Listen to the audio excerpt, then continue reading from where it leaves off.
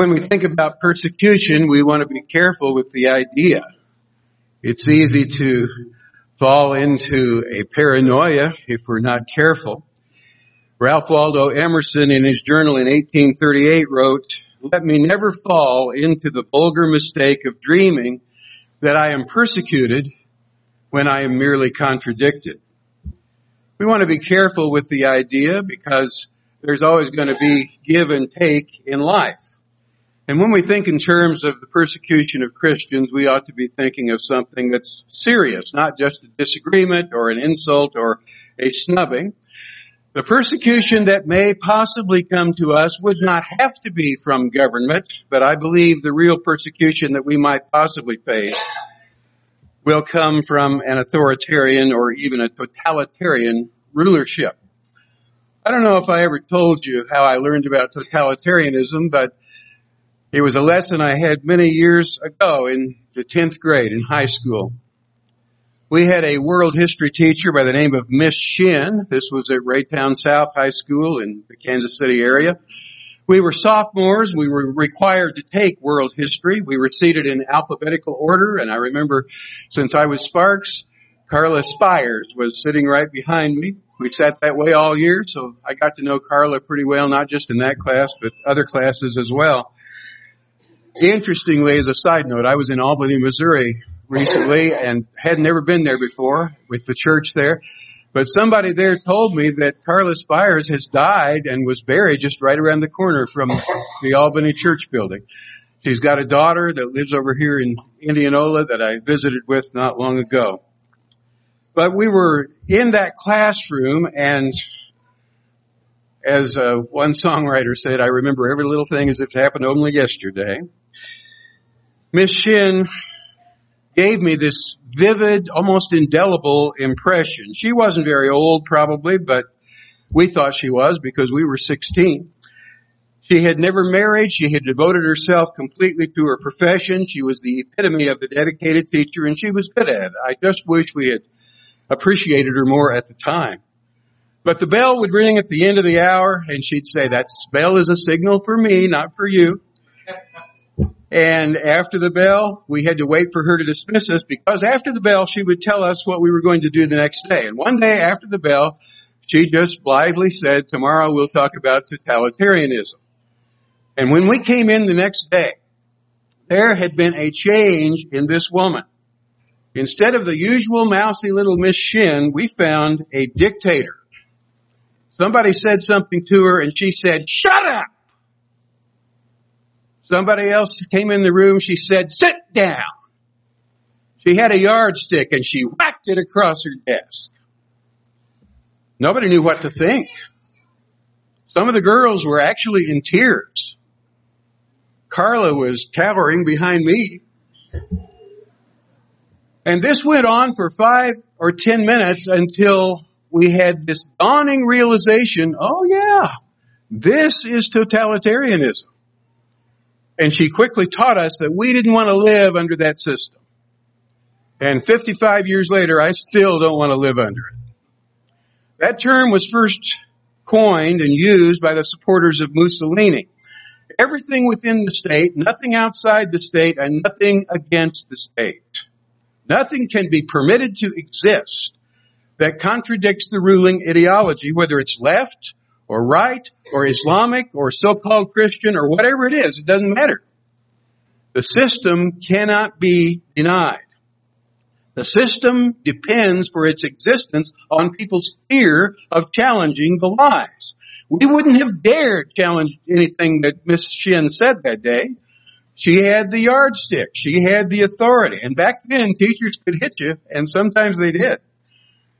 And totalitarians have learned a long time ago that if you hurt people badly enough, they'll do exactly as you say. This ideology tries to replace all prior traditions and institutions. It tries to destroy the essence of man and make you love Big Brother, a reference, of course, to 1984. We in our country at this time have a present system that is already demanding allegiance to a set of progressive beliefs, many of which are incompatible with logic, as we said yesterday. In 1984, Orwell wrote, quote, "The party told you to reject the evidence of your eyes and ears. This was their final, most essential command," end quote. The system tries to appeal to a desire for a just society. Many of you have read these dystopian novels like Brave New World. Telescreens in private homes, keeping track of the lives of the individuals who live there. I had chills run up my spine when a brother in a congregation recently said that you might want to put a piece of black tape over the camera on your smart TV because your smart TV has the capability of watching you. Chills ran up my spine when an old farmer said to me, we were sitting in a farmhouse with another couple talking across the kitchen table when suddenly somebody's phone laying on the table said, "I didn't get that. I didn't understand that. But this phone is a part of the conversation." The oldest lie in the world is, you shall be as gods. This is the foundational principle for the new culture. We were talking yesterday about the transgender movement, the choosing of psychology over biological reality. We might think back just 100 years ago, because we don't have time to go all the way back to the 4th chapter of the book of Acts, where Peter and John, after things going pretty well between the church and state for the first couple of chapters there, suddenly in chapter 4, Peter and John are put in a basket of deplorables. And we could go through the 10 waves of Roman persecution under the pagan philosophy. But if we go back in our time, just 100 years ago, and ask ourselves, why was the revolutionary Russian generation so eager to place its hope in communism? Well, they'd had a bad famine. The Tsarist system had failed to respond to the crisis. The Russian Orthodox Church was so ossified as to be almost meaningless. Marxism was a secular religion for a post-religious age. Karl Marx despised religion, but he was quite religious about being secular. And most of the revolutionaries in the Russian Revolution were students from privileged classes. And they were almost always abetted in their homes when they became revolutionaries. Oh, isn't that cute? He's a revolutionary now. And people did not understand what was even going on. But we had in 1917 the October Revolution, the Bolsheviks being relatively small in number, and then in 1918, Lenin unleashed the Red Terror. And a revolution that was supposed to correct historical injustices became exterminationist in its exercise of raw power. We could see this many other times over the past century. Totalitarian movements tend to be mass organizations of isolated individuals who are lonely and who aspire to a politics that can replace the community that they wish they had. A willingness of the passive masses underneath them to consider these radical alternatives goes along with this as well. And many who had felt that they were set free from the bonds of religion did not thrive in the liberty that they thought this was going to give them, because they lost their sense of shared purpose. They lost their sense of meaning and of community, and the state took over that role. The Soviet government intentionally caused the Russian people to turn on one another. People hated others more than they loved truth. Hating others became so narcotic that they were willing to accept monstrous forgeries. Many who didn't even believe in the revised history were willing to accept it because it was such a useful tool to punish people that they hated. False propaganda changes the world by creating false impressions of the way the world is. It shuts people off from the real world. It frames people's understanding of news and events according to a radical ideology. And eventually people get to the place where they no longer even trust their eyes and ears. They only trust their imaginations. What convinces at that point are no longer facts, but only consistency with the system that they have bought into. Many embraced communism because it was a vision of paradise in which they could believe. Now, I'm not a prophet, I'm not the son of a prophet, and I don't know what's going to happen. What I do know is that the weaknesses in our society right now are consonant with a pre-totalitarian state. We have younger generations abandoning religion, which gives purpose. They're emphasizing experiences of the senses over spiritual and rational ideals. When Russia's young elite of the culture expected to find the end of aristocracy and autocracy and class divisions, and the advent, the emphasis was on equality. That's what they expected, but what they got was dictatorship and prison camps and the extermination of free speech. The myth of progress sells progressivism as religion. To resist the party is to stand against the future. To oppose the party is to oppose progress and align yourself with greed and bigotry and injustice, words that are often undefined. Faith in progress is just as basic to progressivism as belief in the second coming is basic to Christianity. Christian justice depends on the biblical concept of what a human being actually is, created in the image of God. And when you forfeit that biblical concept, then you're just a lab rat. And why should a lab rat be given the gifts of freedom? For Marxists, justice means an equal distribution of society's material goods, reducing the individual to her economic status or her racial or sexual or gender identity. It's just an anthropological error. It's untrue and therefore it's unjust. No social order that denies the existence of sin or approves things that alienate us from our Creator can ever be just. Abortion is always unjust. The system makes the accusation the same as guilt. We have all kinds of words flung around. Homophobia, Islamophobia, transphobia. What do these words even mean? We don't know because they're never defined. They're simply throwing stones at a scapegoat. And nobody's ever held to account for it because you don't have to prove the accusation. All you have to do is make the accusation. Arguments with these people are often about as productive as a disputation with a synod of Taliban divines. That's one of the most chilling things. We often err by thinking that these people can be engaged with reason. That doesn't mean we shouldn't try. We should try. But so often they consider their subjective beliefs to be incontestable knowledge, so that disagreement with them is an attack on their identity. They don't want to discuss. They're just mad, and they're very serious about their new religion. I hear these people chanting, "Stop hate, stop hate, stop hate," when the only people I see hating are them.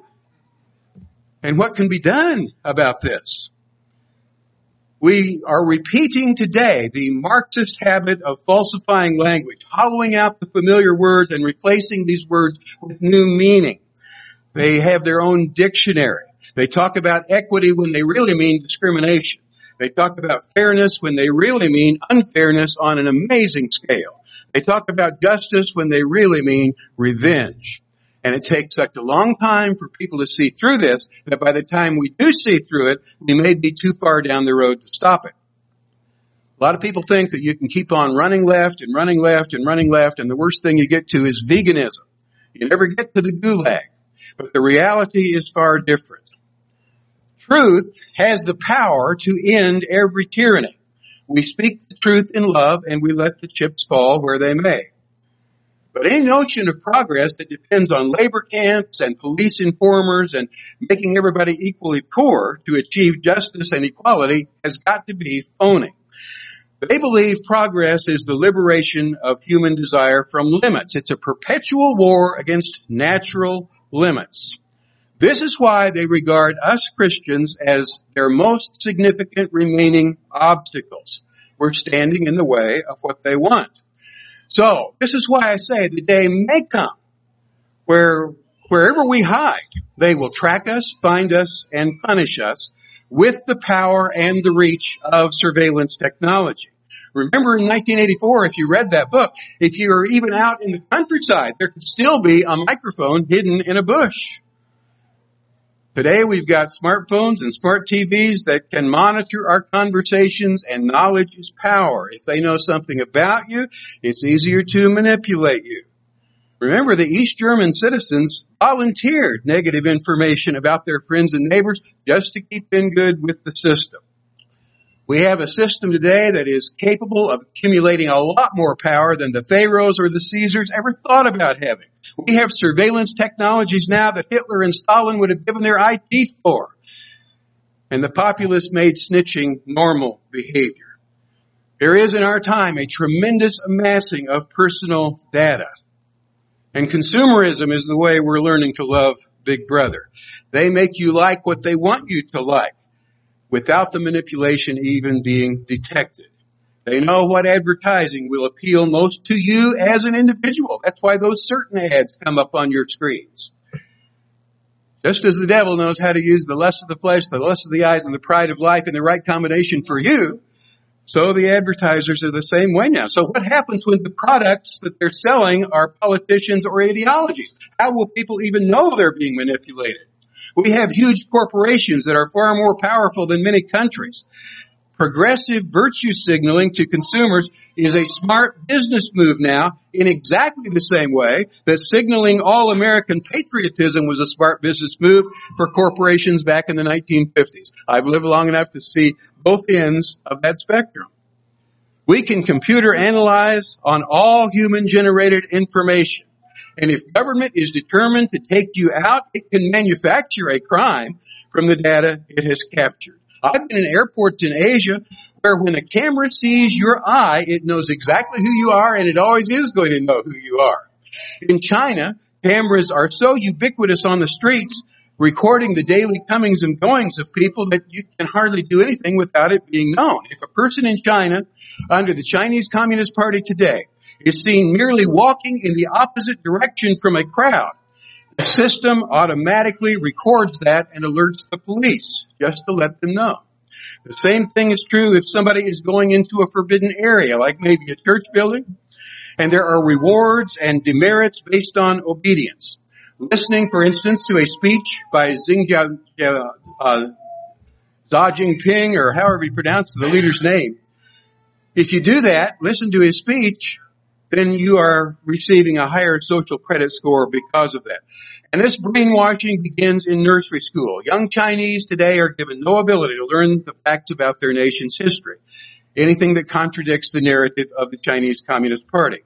Back in the Soviet Union, if a young person wanted to study history, they found it was impossible to do this, and many of them changed their majors to the natural sciences to avoid contamination with the ideology as much as possible. If you refused to join the Communist Youth League, that meant that you couldn't travel abroad.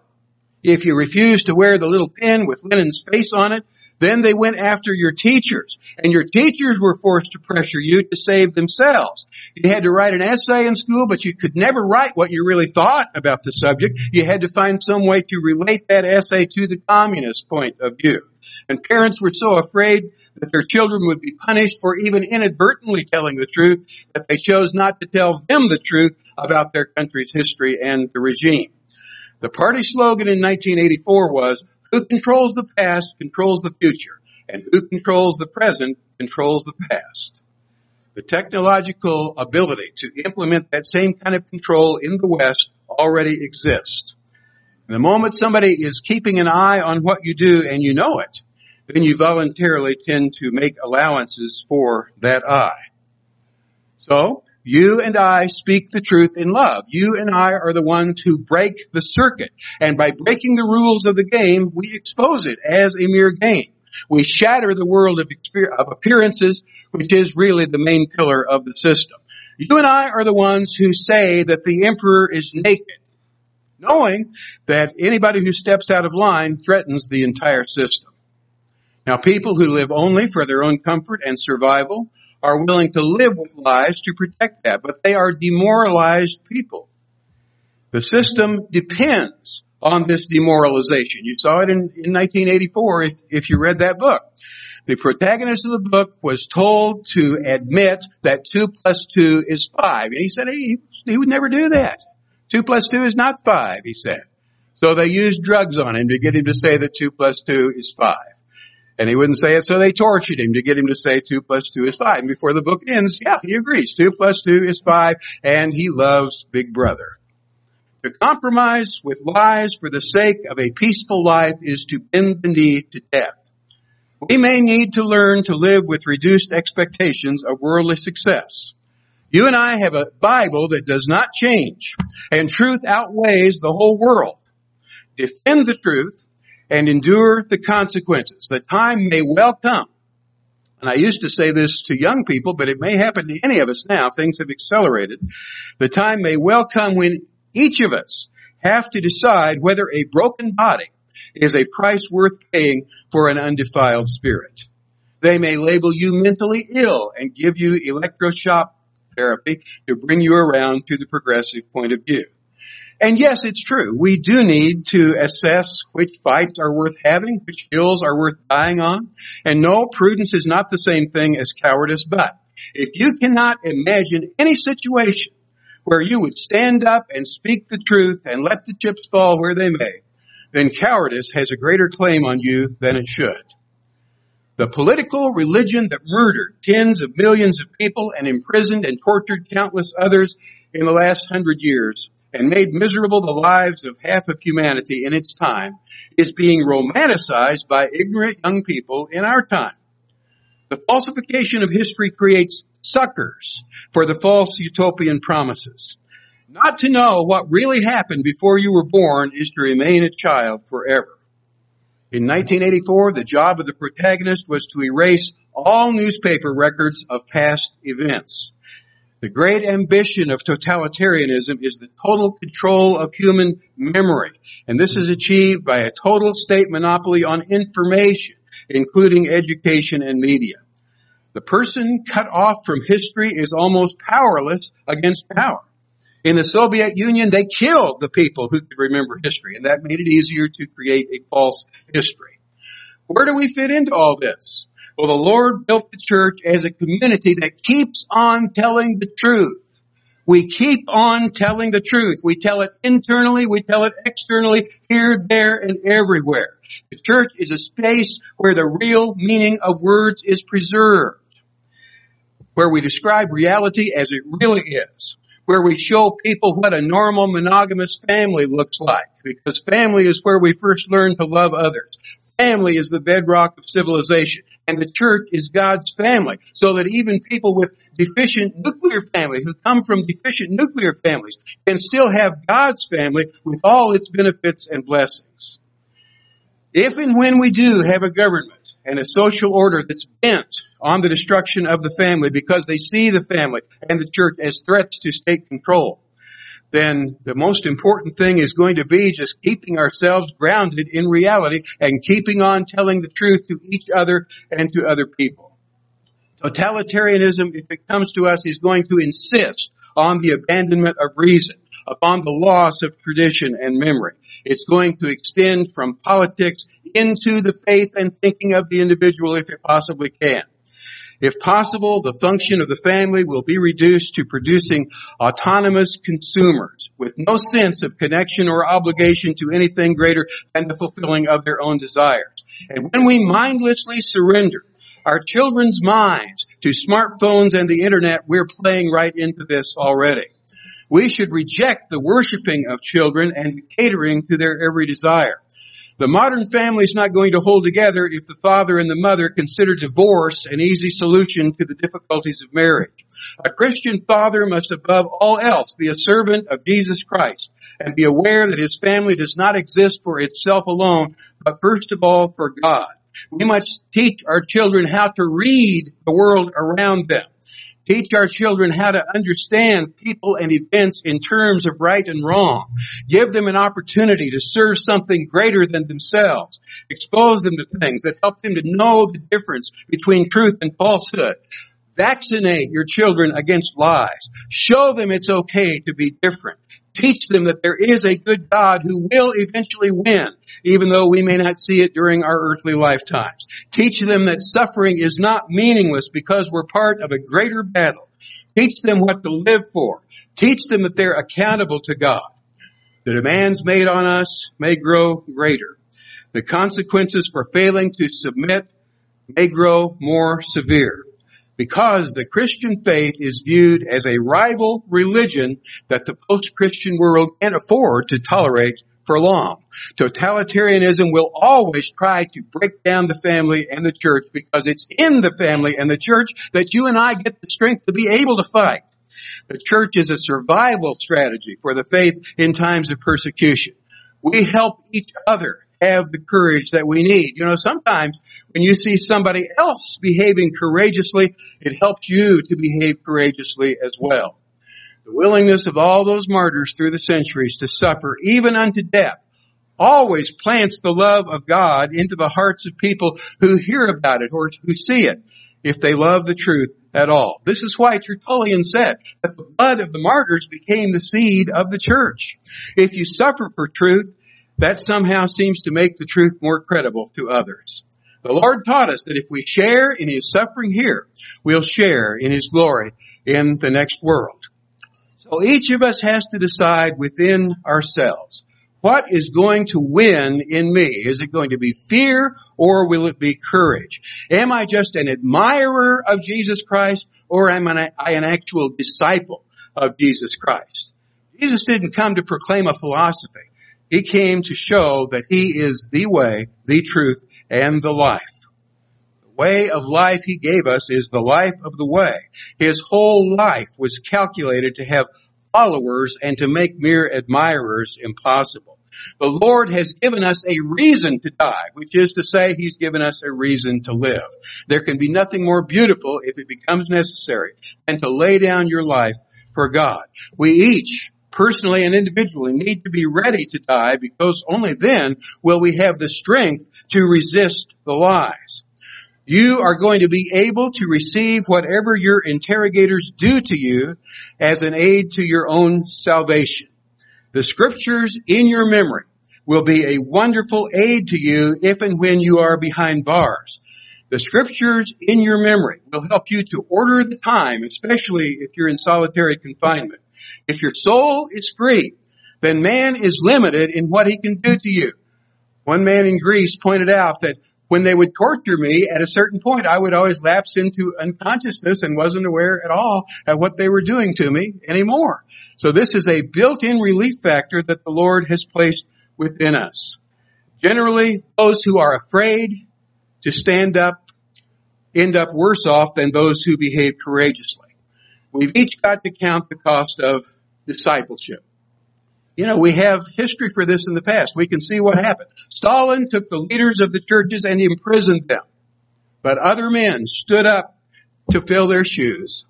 So Stalin took away their meeting houses, and those who were close to one another among the saints gathered in homes in small groups. They read the Bible, they prayed together, they sang. 60 years of terror, and they were unable to get rid of faith. When the Bibles were confiscated, the people rewrote what they could remember by hand. So there were little niches of freedom in a godless world. There was camaraderie among the saints in the midst of travail. And when you join your grief with the grief of others, it's easier to carry. In worshiping God with the church, we find something to draw us out of ourselves. It's never been more important than it is right now for us to meet with the saints when we have the opportunity. You may be constantly observed by secret police in the future. They may park in front of your house. It's perfectly possible. It wouldn't be out of place, I think, if they're out there on a cold winter day, just to invite them in for a hot cup of coffee. Do good to them that hate you. That's what the Lord taught us, and He knows what works best. Always behave as you believe Christ would behave. Bless those who persecute you. Bless and curse not. The great lie in our therapeutic culture is that personal happiness is the greatest good of all. When the truth is that suffering is a normal part of life, and suffering teaches us how to be patient and kind and loving. So if pain comes, offer your pain as a gift to God. Go through it so you can help others and so you can help the church. God gave you everything you have. So when the going gets rough, are you going to pretend that you don't believe in Him? Old Polycarp settled that issue for himself back in 155 AD. How can I disown my king who saved me? And he went to the stake and was burned rather than do so. Now there's nothing requiring any of us to seek out suffering. We're not masochists after all. But suffering rightly received can be a gift. And interestingly, in the Gulag Archipelago, Solzhenitsyn urged us to have mercy on prisoners who break under the torture. That could be you and it could be me. Sometimes people will say anything just to make the pain stop. Just let them bring one of your grandchildren in and torture her in front of you and see what you might be willing to say under those conditions. It might surprise you. But to forgive, to not curse your tormentor, to not consider anything of this world to be a treasure to you, that is maturity. And some people in these prison camps had moments of joy that they had never reached when they were free out in the world. They had everything taken from them but their faith in God, and in prison they found their real inner liberation through suffering. They had moments that some of them said were like paradise. And the less they were able to change the world around them, the stronger they became. They changed their understanding of freedom. Accepting suffering was the beginning of their liberation. One man said, suffering was a gift from God that invited me to change. Suffering started my revolution against the greatest totalitarian ruler of all, myself. The price of freedom is eternal vigilance, but first of all, over our own hearts. There is no Christian faith without tears. Truth cannot be separated from tears. Feeble forms of faith will quickly be burned away in the face of persecution. What we will be in the time of testing depends in part on what we are today. All of us prefer that the cup of suffering pass from us, but if our moment comes, we need to be ready to make a costly stand. We need to make up our mind before the bow is drawn against us. We won't know how to behave when the time arrives if we haven't prepared ourselves to accept pain and loss for the sake of the Lord. So I say these things today not to frighten you, but to prepare all of us for what could possibly come. Learn the accounts of Christian martyrdom so that you will know when and how to live them if it becomes necessary. And our suffering will have purpose, though the purpose may not even be clear to us at the time. It will serve as a refiner's fire. It will reflect a severe mercy. Just remember what the Lord told Ezekiel. You tell the truth and people's reactions are up to them. But if you tell the truth, you have delivered your own soul. So the Apostle Paul says, speak the truth in love. And when we do that, we're likely to have the best reaction that's possible in the circumstance. We're going to conclude by extending the Lord's invitation. This is an invitation to make a stance that may change your life forever and may make your life on earth shorter than it otherwise might have been. But what if you do die? Just think of these things we've been singing about, all the things written in the Bible about the next world. At best, you're going to die anyway. So you might as well die a death that has eternal significance. We extend you the invitation as we stand together. Please let us know if we can assist you while we sing.